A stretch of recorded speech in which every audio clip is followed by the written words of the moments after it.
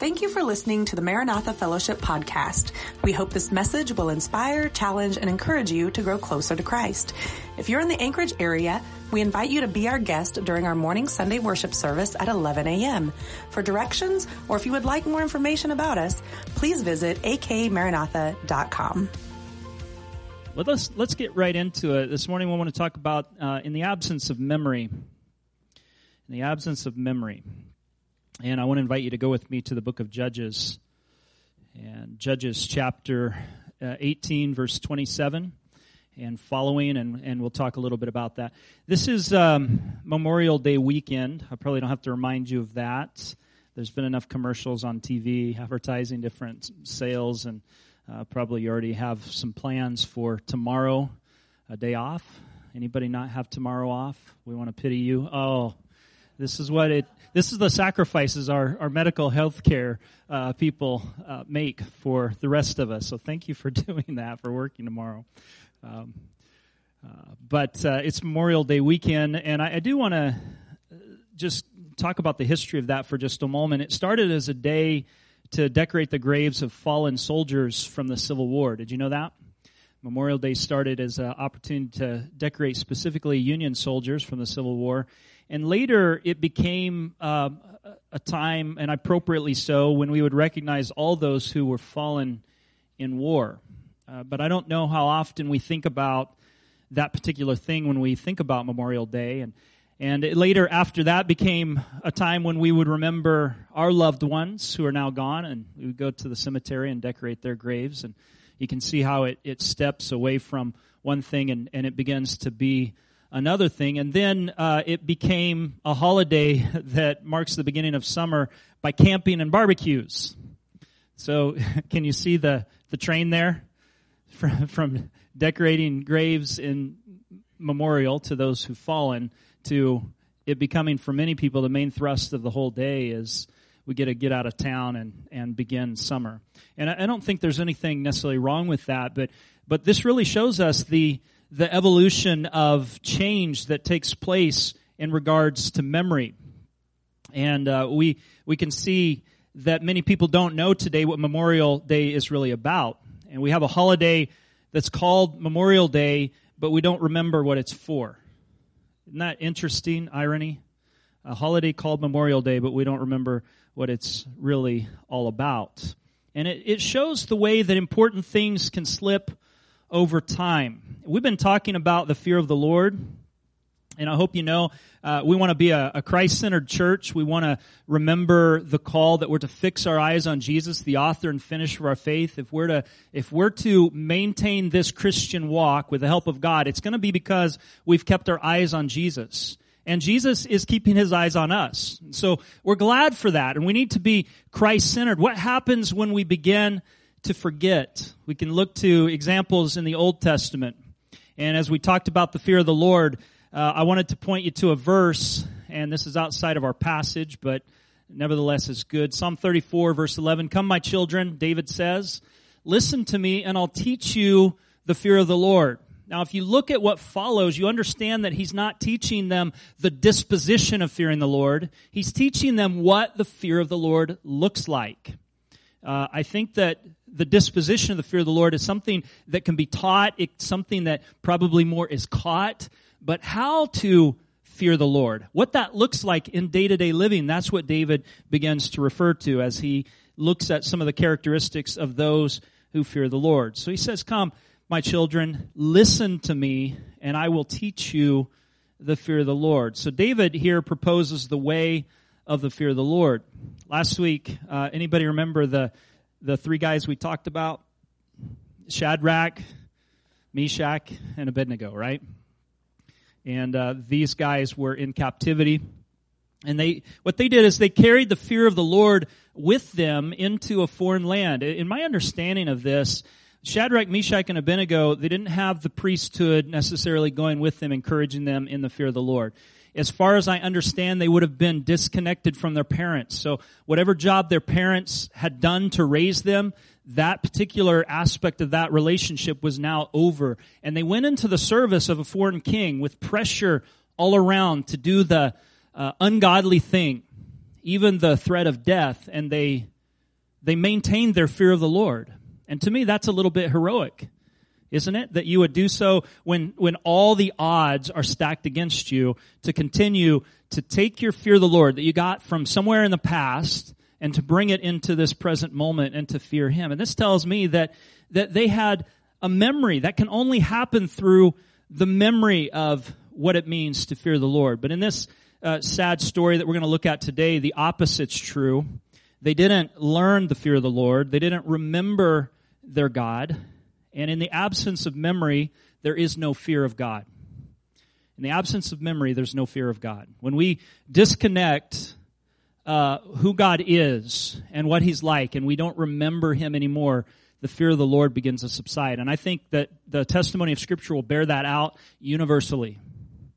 That when people forgot their God, they forgot to fear God, and their behavior changed as a consequence. So in the absence of memory, there is no fear of God. And in the absence of memory, there stands an idol. Because here's the interesting thing about us. We're created to be worshipers. Are you in agreement with that? That we're created to be worshipers. People are created to be worshipers by God. And if we don't worship God, some other idol will step into its place. There's no vacuum when it comes to worship. There's always something that fills that void. Right? That's what a vacuum is. Something is trying to move in and to fill the void. And that's what happens when there's an absence of memory of the good things of God and who God is, what He's like, what He's done for us. Then an idol will stand in His place. So I hope to do 3 things, and I want to do them real quick. The first is I want to describe the times. The second, I want to tell a story. And then I want to unpack its meaning. So describe the times, tell a story, and unpack its meaning. So if you're going to understand the times of the book of Judges, why don't we read our text first? Okay, chapter 18, look at verse 27 and following with me, and then we'll talk about the times this passage comes in. I think the Scripture need to be understood in context. All right, it says in verse 27, then they... the Danites, I'm going to tell you who that is. Then they took what Micah had made and his priest and went on to Laish against a people at peace and secure. They attacked them with the sword and burned down their city. There was no one to rescue them because they lived a long way from Sidon and had no relationship with anyone else. The city was in a valley near Beth Rahab. The Danites rebuilt the city and settled there. They named it Dan after their ancestor Dan, who was born to Israel. This is one of the sons of Jacob. Though the city used to be called Laish, there the Danites set up for themselves the idol, and Jonathan the son of Gershom, the son of Moses, and his sons were priests for the tribe of Dan until the time of the captivity of the land. They continued to use the idol Micah had made all the time the house of God was in Shiloh.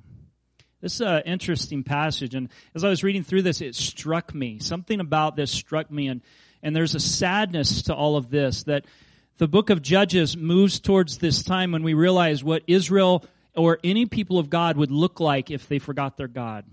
That's what's happening in Judges. The key really to understanding the book of Judges is to understand that this is talking about what happens to a people when they forget their God. See, we often see this generationally, is that one will get on fire for God and then they pass on something to the next generation. And if we're not intentional, then somewhere along the line that chain can be broken. Sometimes it's not broken by the will of the parents, obviously, that parents choose and do their best, but it's not always followed through. And that's sad. The story, though, is not over.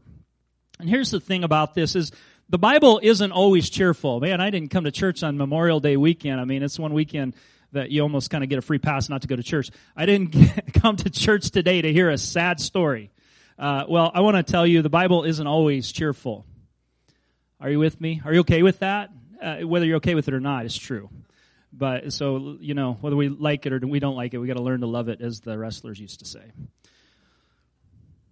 And so, neither is every sermon cheerful. But here's the thing, there's always hope, and cheerless Bible stories are told to us in the hope that we won't make the same mistakes that those people made. So it's not all bad. I think that we will be encouraged today, but then we can live, if we learn from these sad stories, we can learn to live in the fullness of the joy of the Lord. And the key to understanding the book of Judges is God's people are in the promised land, but they've forsaken the promiser. They're in the promised land, but they've forsaken the promiser. And this happened in one generation's time. I don't know if you noticed this, but in the last probably decade and a half, maybe 2 decades, it seems like almost every sermon I heard, especially at youth camps and youth conventions, always focused on generation. You'd hear generation like 30 or 40 times. And maybe that was the theme through the whole church, is I want to talk about generation. Well, I'm here to tell you that while we've been talking about generation, some of our generation has slipped away from God, turned their backs on God. Judges chapter 2, verse 10 through 13, and I think I have a portion of this up here on the screen. It says in chapter 2, verse 10, I'm going to read more than what's there. After that, after Joshua died, another part of that generation died. After that whole generation had been gathered to their ancestors, that's a Hebrew euphemism for dying. After they'd been gathered to their ancestors, another generation grew up that neither knew the Lord nor what He'd done for Israel. Then the Israelites did evil in the eyes of the Lord, and they served the Baals, and they forsook the Lord, the God of their ancestors who brought them out of Egypt. They followed and worshiped the various gods of the peoples around them. They were more influenced by their culture than they were by their parents. They aroused the Lord's anger because they forsook Him and served the Baals and the Ashtoreths. So I'd like you to notice here that this generation grew up that neither knew the Lord. They didn't have relational knowledge of God, and they didn't know the stories about what God had done for them. They seem to have disconnected the fact that they were in the land with how they got there. When we think about our prosperity as a nation, have we forgotten that we didn't get here on our own? One of my professors in Bible college used to say, if you ever see a turtle on a fence post, you know that it didn't get there on its own. Somebody put it there. And what we are turtles on fence posts. Somebody has put us there. We're there because God has elevated us, and probably as a result of the prayers and the sacrifices of those who've gone before us. This takes us back to our Memorial Day, that we are still living under the blessing of people who've gone before us. If you think you're getting blessed because it's just you, let's realize that we may still be living in the afterglow of what a previous generation has done. And what that means is it's time for us to take up our responsibility and go forward, not just for ourselves, but for the next generation.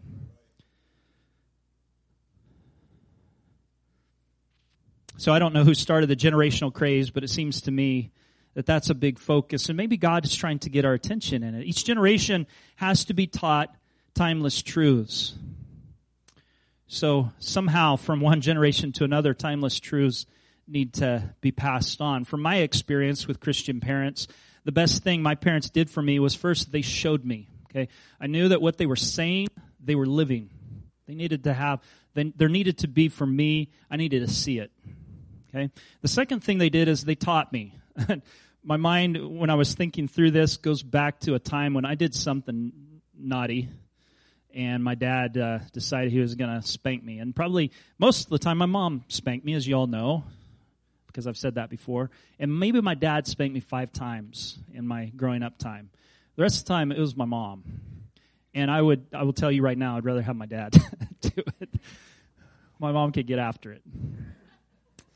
So this one time comes to mind. I don't remember what I did. But in the kitchen, he spanked me. He made me lean over the benches at the table, and he spanked me. And then he said, son, I spank you because I love you. We didn't have emotional conversations like this, except when it was spanking time. I spank you because I love you, and here's what you did that was wrong. And he taught me. This isn't what Christian kids do. This isn't what Christians do. And so I can't let this pass. We have to do something about it. So he showed me, he taught me. It wasn't just in that way. He taught in other ways. Both my parents did. They, sometimes as a teenager playing the devil's advocate, I'd argue the other side just to hear what their answers were. So if you're a parent and your teenagers are arguing the other side, it may not be that they're unconvinced. It might be that they're pushing to see how well you know why you stand for what you do. So I did that. And my mom held her ground. It's good. Then they disciplined me, which I just described, so we won't go into that anymore. But they put their foot down and said, we'll not tolerate these kinds of things. And then they prayed for me. Those 4 things are what my Christian parents did. It doesn't always turn out that way. I know that there are parents who do that, all of those things, and it doesn't quite turn out that way because there's still free will. But somehow in this story, Israel forgot God, and the Bible portrays them as spiritually blind. The eyes are so important in the book of Judges. I don't know if you caught in our opening reference today, but Joe shared how from Psalm 19 that the commands of the Lord, the ways of the Lord, they give sight to the eyes. That's interesting, isn't it? It's as if the psalmist is saying there that it will allow you to spiritually see. Okay, that's more than just physical sight, because we can look at the surface of an object and have no spiritual understanding. But it's something more than that. He gives sight to our eyes. And so in the book of Judges, the eyes are important. So as we're describing the times, the thing that keeps coming up over and over again is this word eyes. And 10 times it is used in a spiritual way. It says, and we just read one of those passages here in Judges 2, and we'll come back to reading in Judges 18 in just a moment, but it said that the Israelites forsook the Lord, and they did evil in the eyes of the Lord. That's so important. They did evil in the eyes of the Lord. See, the opinion that matters most about us, about what's right and wrong, is not what our culture says. It's not what we think about it. It's not what's trendy on the scholarly level. What matters is, how does God see this? Come on, are you with me on that? Because if we don't get that, we're going to fall into this generational slide that says that each person gets to decide truth for themselves. This is my truth. I don't know if you've ever heard that phrase before. This is my truth. Well, we don't get that luxury. God's the one who defines truth. Okay, that's so important. So we see them doing evil in the eyes of the Lord. This phrase occurs 8 times in the book of Judges. That what they did is they offended God by going against His definitions of right and wrong. Okay. The other time that eyes come up in a spiritual way, and you'll remember this is one of the keys to the book of Judges too, is in that day Israel had no king, and everyone did what was right in their own eyes. They did what was right in their own eyes. So the eyes are very important. Whose eyes are you trying to please? That's the question. Whose eyes are you trying to please? And so they were doing what was right in their own eyes. Every person. Well, this is how I see right, and this is how I see wrong, and that doesn't seem wrong to me. And we need to, as Christians, understand that we step back a little bit and have to ask the question, how does God see this? It doesn't matter if I see it as right and wrong. If God sees it as right and wrong. It doesn't matter if I don't see that as a wrong behavior. If God says it's wrong, and I need to adjust my attitude towards things to agree with His attitude towards things. Is that true? So when we talk about eyes, it means estimation. It refers to judgment as to whether something's good or bad. So the whole locus of moral decision-making shifted in this generation that forgot God away from God being the moral source to themselves being the source of morality. And I want to suggest to you why this is important is because that's where we are today. Come, isn't that true? That's where we're at. Is that people have abandoned God, they've forgotten Him, and so who gets the right to decide what's right and wrong? The government? Does the government get... I hope not. That leads to totalitarianism, doesn't it? I hope it's not the government. I hope it's something beyond that. The problem with that kind of thinking is there was a country in World War II, you may remember it, that decided what was right for them. And they exterminated 11 million people. And they had the endorsement from their highest position saying this is the right behavior. And the world called them to it and said there's an authority that's higher than your national authority. Is that true or not? Maybe it's people around us. They get to decide for us what's right and wrong. as if this whole morality thing's a social construct that we put together ourselves, like a contract that we have with one another, that we're not going to do this to each other because it hurts each other. Well, the problem is those kinds of things shift with time, and they don't always reflect what's in the best interest of both the individual and the group. And that's a problem. That leads to totalitarianism in the end. And then maybe it's us. Maybe it's us. Maybe we're a bunch of little tyrants running around in our own kingdoms. And if anybody gets in our way, then we have the moral right to take them out because they're standing in the way of our personal freedom. Who gets the right to decide? God does. C.S. Lewis said in The Problem of Pain, if God is wiser than we, his judgments must differ from ours on many things, and not least on good and evil. What seems good to us may therefore not be good in his eyes, and what seems to us evil may not be evil in his eyes, because we have the wrong kinds of definitions oftentimes. What God thought was wrong in Judges here, God's people did. God's people became their own judges of what was right and wrong. And this leads to a philosophy that people are living in now called expressive individualism. Have you heard that before? Expressive individualism. This is where the individual finds meaning by giving expression to their inmost feelings and desires. So I have to express myself. This is who I am. I have to express myself. The old philosophy on that was we subdue who we are to fit with what's right and wrong. In fact, that's Christianity, is that we put to death the flesh. That's Christianity. But so many don't realize that we're living in an era where the philosophy directly conflicts with Christianity. Expressive individualism, you cannot live that out as a Christian. You cannot live that out as a Christian. And simply what that is turning away from God, the God of Scriptures, and turning to self. That I'm the one who decides. This has given birth to a whole bunch of problems. Truth isn't defined by God, it's defined by my own perspective. And we understand as Christians that we should bring our emotions and our thoughts and expose them to Scripture and judge them and change them to conform to truth. Do you realize that? Even our emotions are given the highest authority in our age. Like, you can't tell somebody how they feel is wrong.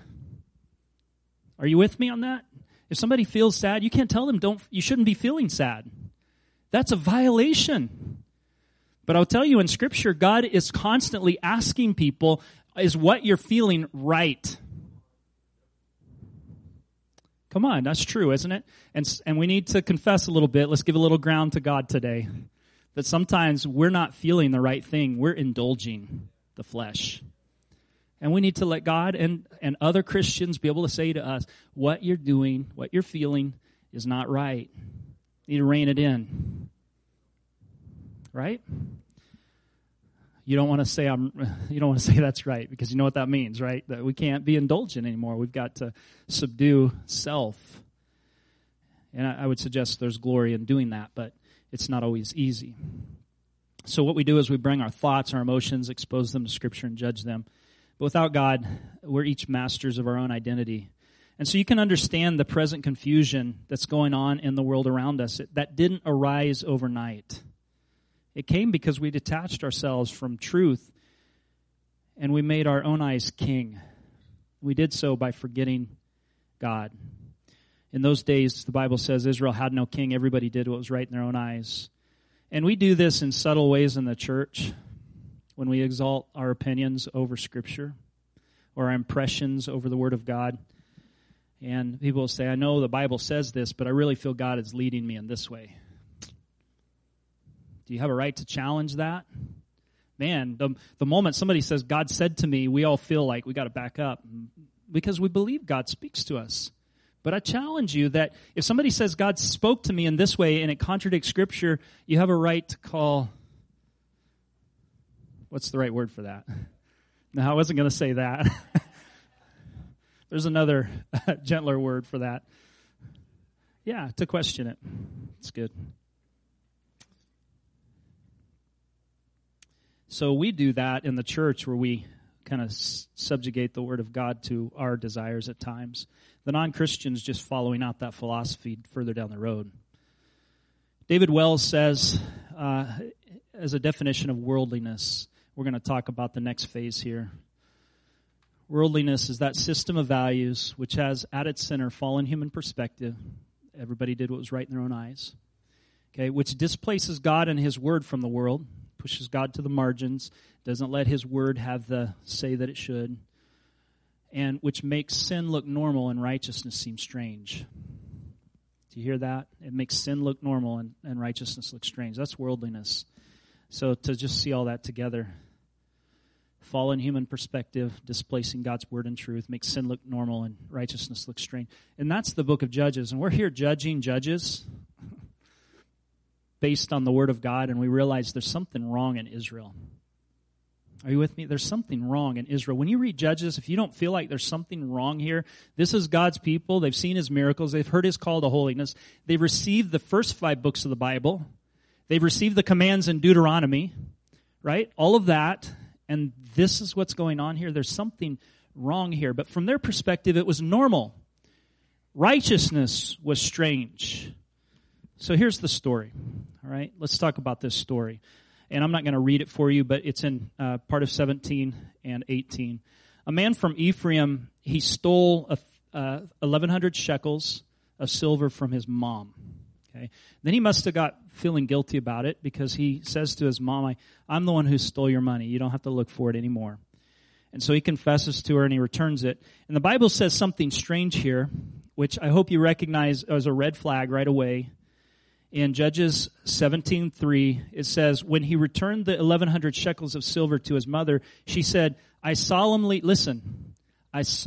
consecrate this silver to the Lord for my son to make an image overlaid with silver. I solemnly dedicate this to the Lord for my son to make an idol. What's wrong with that? Everything's wrong with that. Like, you don't consecrate something to the Lord just to take it back and do something wicked with it. Okay? And then she says, and then I'll give it back to you. So this is a religious confusion. I remember years ago hearing of a well-known rapper whose album was filled with filthiness and profanity and cop killing probably. But them talking about, and they're talking about sleeping with numerous women and all of this. And then he wanted to thank the Lord for giving him success. How do you reconcile that? I don't get it. Do you think God was pleased that he had such wonderful success at filling the minds of our culture with filth? You think he was pleased? And maybe he wasn't taught any better. Maybe he wasn't taught to bring the lordship of Christ into his everyday living. But there's something wrong with that. That's confusion. The man here built a shrine for his idol, and then he made an ephod, so he's mimicking true religion. He installs his own priest, which we later are going to find out is a descendant of Moses. How do you figure that happened? He had his own motives too. In chapter 17, verse 13, he says, now I know that the Lord will make me rich because I have my own priest. So what's the purpose of religion in his life? It's not to obey God. It's not to please God. He wants God to bless him. He wants to be rich. It's not out of service for God. It's not, I'm following after God. He has a God that's following after him. This is what happens when we forget. We return to superstition. I don't want us to forget. Let's make it a priority not to forget. God gets to have things his way. And I don't mean here that we live without a moment's peace because we're afraid we're displeasing God all the time. But we can find out what really pleases him and live that way. Don't settle for superstitions like this guy. All right, so further along in the story, a group of Danites come through the area of this Ephraimite. They're traveling through his territory, and they find out he's got this idol and a shrine and his own priest. The guy was probably bragging about it. So they find out about it, and they're like, that sounds really convenient. Really wonderful to have your own little religion. You don't have to submit to the real God. You can have things your way. Who is it? Is it Burger King that says, have it your way? Okay, this is a Burger King religion. Have it your way. So the Danites steal his idol and his priest, and they take it away. And the guy, what would you do if your religion was stolen? This guy is sobbing, running after them, trying to get it back. Don't ever follow a God that somebody can steal from you. You know what I mean by that? So they, the Danites took the guy to the god, the idol, and his priest. So they thought it had some value, so they stole it. And they threatened to kill him if the man didn't just go back home. And so he was stripped of his idol and his priest. And I'll tell you, as I was reading through this, I thought he's better for it. So the Danites took it to their principal city, which we don't even know that they have yet because this hasn't happened. They take the idol, and then they go destroy this peace-loving people that are living on the borders of their territory. And they raze the city to the ground. You know, raze, not the one kind of raze, the other kind of raze where you burn it down. And they kill all the inhabitants. The city's name is Laish. Okay, then they rename Laish after their ancestor, their tribe name, Dan. And so you maybe will hear in the Bible sometimes when they describe geographically from here to there, they always say from Dan in the north till Beersheba in the south. Dan is the furthermost city. Okay, it's on about the same parallel as Tyre, if you know your map. It's way up there. It's way on the northern border. And in fact, this place is about somewhere around 90 miles from Shiloh and probably 100 miles from Jerusalem. So it's a long way for them to go to pilgrimages. So it's convenient for them to have a shrine there that they can just worship as they want to. So they take their God, they put it in their principal city, Dan. And you remember hearing about that. Dan, again, on the north. It was here that they set up the idol. And set up means in verse, what is that, verse 13? Oh, sorry, verse 31. They continued to use the idol. So set up here or continued to use means that they were idolatrous. They were worshiping at this idol the whole time the tabernacle was in Shiloh. It was a religion of convenience. And convenient religion means that you value what you want over what God wants. You do what's easy, not what's pleasing. They don't have to go to Shiloh on foot, which is 90 miles. They can go to their town square, which is right there.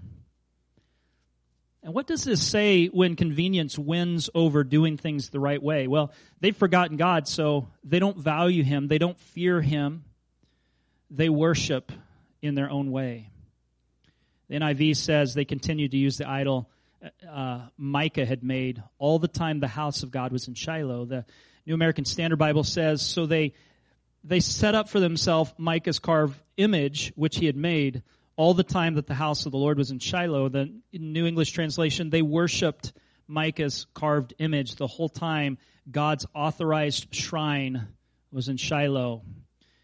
It's obvious what's being said here. There was a man-made religion established in Dan, which rivaled true worship in Shiloh. Do you get that? That it's not either or it's not both and, it's one or the other. And what they're doing is they've decided that they're going to set up a rival. They may not have thought of it as a rival, but it became a rival to the one true God. These were not Israel's best times. These were not Israel's best times. And I would suggest to you that in this story, though they conquered Laish, which was a Canaanite city, what really happened is Laish conquered them. Because what they were doing is they felt like they were extending the kingdom of God, but what they were really doing was creating an area for their own idolatry. So it's not a win. It's not a win for them. It's a loss. It's not their best times. Okay, it seems like their hearts were being taken captive by idolatry, but that sounds a little too passive because they were not hapless victims of idolatry. They were the engineers of their own idolatry, and that's a really sad state of affairs. And here's the other thing that Scripture wants to show us in kind of a shocking way. in verse 30, if you go back one verse. There the Danites set up for themselves the idol, Jonathan, son of Gershom. I'd like you to keep in mind that when it says son of, this means descendant. It doesn't have to be in the hard and fast sense that we would use son. It means descendant of, and we do know that Gershom is a son of Moses, but this could be a great-grandson or further. Okay, so whoever it is, it's related to Moses, and we're supposed to be shocked here and realize, how can this be? Moses, who gave them the law that said, you shall not have any other gods before me, you shall not make a graven image. His son, his grandson, his descendant, is the priest at a shrine where they're worshiping an idol. This is how far it goes when people forget God. What does it mean to forget God here? Forgetting causes us to get God wrong. If we don't know what God is like, we'll invent a God of our own understanding. If we get God wrong, we're going to do things our way and not His way. Okay? So if we forget Him, we'll get Him wrong. If we get Him wrong, we'll do things our way and not His way. And when we do things our way and not His way, there are problems that follow. If you look at the next chapter, we're not going to get into that, but you're going to find a piece of violence here that you would be surprised to find in the Bible. It describes a man who is traveling through a territory that's Israel, and it's worse than traveling through a pagan territory. The men come out, try to take this man captive and sleep with him. You already have homosexual behavior coming into this situation. And the man pushes out his concubine, and they exploit her and they rape her all night. And then the man finds her dead the next morning, and they cut her up into 12-piece cinder all over Israel, and there begins to be a civil war. This is what happened when people forgot God. There was violence in the streets. I would ask you to do a quick estimate. Do you think we're better off now that we're so liberated from our Christian heritage, or do you think we're worse off? And so this can't be an abstract thing where we go, yeah, it's too bad that the country is turning away from God. It comes home to roost. What are we doing in our hearts? Right? This is a decision each one of us has. Because we don't like have an American thing that America's doing. America's doing what its individuals are doing. If the United States is going to be a strong nation and Christian, it's going to be because it has Christian people living in it. God's not saving countries. He's saving individuals. Are you with me? And so this comes home to roost. How does God respond to this? Thomas Traherne, in one of his, he wrote a book called Centuries of Meditations. Listen to this. I thought this is kind of fascinating. Love can forbear. And when he means love, he's personifying God. Love can forbear and love can forgive. But love can never be reconciled to an unlovely object. He can never, therefore, be reconciled to your sin because sin itself is incapable of being altered. But he may be reconciled to your person because that may be restored. Do you hear what that's saying? God is a holy God, and He has to transform us. We sing, "Come just as you are," or what's the other hymn I'm thinking of there? Just as I am. There we go. Remember that one? Just as I am. We come to Him just as we are, but we have to be transformed. God loves us enough. He doesn't leave us where we are. We often mistake, when we talk about love, we often mistake kindness with love. And when we hear God is love, we typically take that, or people do, hopefully we don't, and we take the cultural definition and we backfill it into the word love. And we say, oh, well, if He's love, then He must be love according to our cultural definition of love. And that's not the way God is. Okay, it's a mistake. When we think of love, we think of what we're talking about is kindness. So we often mistake kindness for love, and they're not the same thing. There is kindness in love, but if kindness is separated from the other elements in love, it becomes a kind of indifference. It's out of kindness to animals, which leads people to kill them so that they won't suffer. Kindness doesn't care so much whether its object is bad or good, just that it escapes suffering. And I don't believe with animals this is necessarily wrong. I had a dog when I was a little boy, and I named it Mike. And Mike was some kind of a black dog. I don't know what the actual breed was. It probably was a mutt. But one day, we didn't have him very long, and one day in the backyard, I just noticed he looked like he was sweating. And so my mom took Mike in and gave him a bath. And Mike, we took him to the vet and found out there was something wrong with him. I don't even know what it was to this day. And all the people who knew are passed on now. But he was sick, and he had to be taken to the vet and put down. I don't think that was wrong. Okay, but when it comes to people, it's different. This is why Christians don't believe in euthanasia, because we believe that there's value and that God is doing something and that he has sovereign oversight into people's lives. Okay, so as we think about that, we don't do that. It's different with people because people are eternal and have God-ordained purpose to be conformed to the image of Christ. To use another language, we're supposed to be perfecting and being made holy, and God is fitting us for heaven. So kindness and love are not the same. And so when people think of God as kind and then they hear about him judging his people in the book of Judges, they wonder where the problem is. And God loves us enough that he won't leave us in our sinful condition. C.S. Lewis said in The Problem of Pain, it's for people whom we care nothing about that we demand happiness on any terms. With our friends, our lovers, our children, we are exacting and could rather see them suffer much than be happy in contemptible and estranging modes. If God is love, he is something more than mere kindness. When Christianity says that God loves man, it means that God loves man. Not that he has some disinterested, because really indifferent concern for our welfare, but that in awful and surprising truth, we are the objects of his love. You ask for a loving God, and you have one. And he loves us enough that he won't keep us in our situation. The great Spirit you so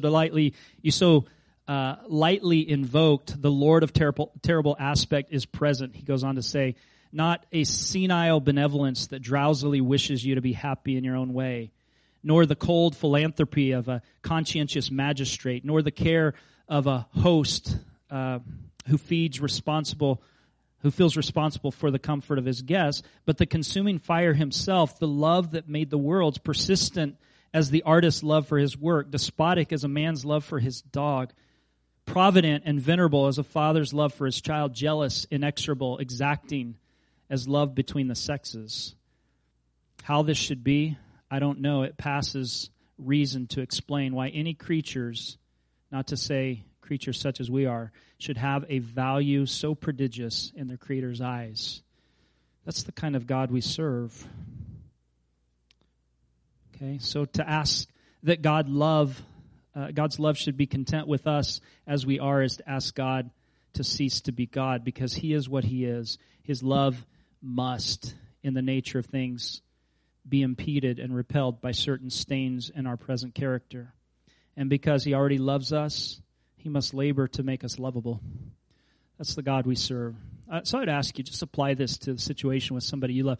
If you're going into a situation and your spouse has something in their teeth, do you just sit back and watch?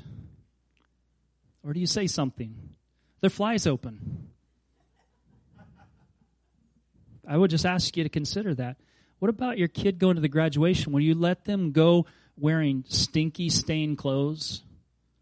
Or would you want them looking their best? Think about it. Think about that. The way that we love others is we push them towards their best. And God is the ultimate fulfillment of that. He loves us enough. He won't leave us the way we are. These people had forgotten their God, but God won't forget them, and he won't let them completely forget him. He's going to be all up in the business of getting them back and restored. Are you with me on that? So next time we find ourselves forgetting God, don't be surprised if God sends us a wake-up call. He wants to strip us of our idols. He wants to remove from us the superstitions that we have about him so that we know him in truth and can please him and be these creatures fit for heaven. He's making us into something. We're not called to be idolaters. Idolatry robs the soul of relationship with God. And we're intended to live with him forever. right? Not on clouds playing harps. God's got some purpose for us, and He's got resurrected bodies for us, and it's going to be as real as what we know right now. More real, as a matter of fact.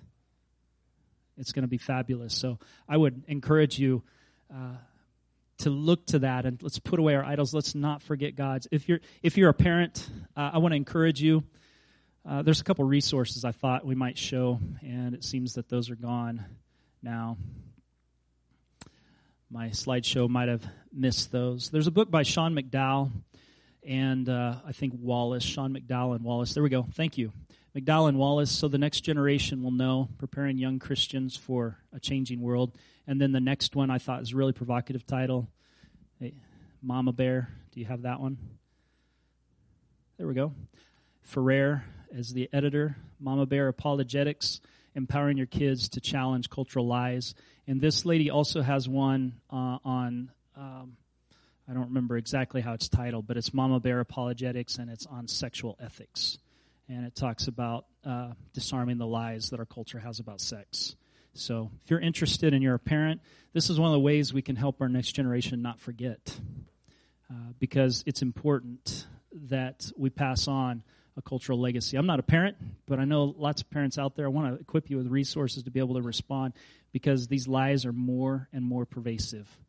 And if our kids are eating up all the time they're at school, when they're around their friends, on television, on social media, on YouTube, they're eating up expressive individualism. And we got to stem that somehow. And we got to stem it in ourselves too. So why don't we stand today? Thanks for your gracious attention. Let me call us to a response this morning. First of all, if you're finding in your life that there is some idol, and it's not going to look like a little wooden statue or something made out of silver like this guy made. It's going to be something else. What fascinates me is how entrenched idols can become. Do you realize that all the time that was in Shiloh, a couple hundred years, these people had that idol fixed in the center of their city for everybody to worship? It became entrenched, and so it needed to be gotten rid of. And after that went away, you remember that Jeroboam came in and he set up a golden calf in that same city. So this is a city filled with idolatry. And what we have to do is we have to uproot and cast away our idols. God can help us to do that. The hard thing about idols, there are some idols that we need to do away with completely, and there are some idols that are in place that they need to find their proper place. For example, if you're making an idol out of your children, you can't get rid of them. Okay? God won't let you. You got a responsibility. But what you have to do is find the proper place and let God be in the proper place. And if you do that, I think Scripture's true, you'll love them more. You will not love your kids best by idolizing them. If you love God best, it puts everything else in its proper place. The second thing we need to do is we need to take seriously God's Word. It has priority over our feelings. It has priority over our thoughts and our moral decisions. That if the Bible says it's right, we do it. And if it says it's wrong, we don't do it. And we follow the Word of God. And it gets the right to dictate that. Otherwise, we're just expressive individualists. If we're not doing that, we're going to fall into the cultural course. The third thing is we need to commit ourselves to influence our world around us.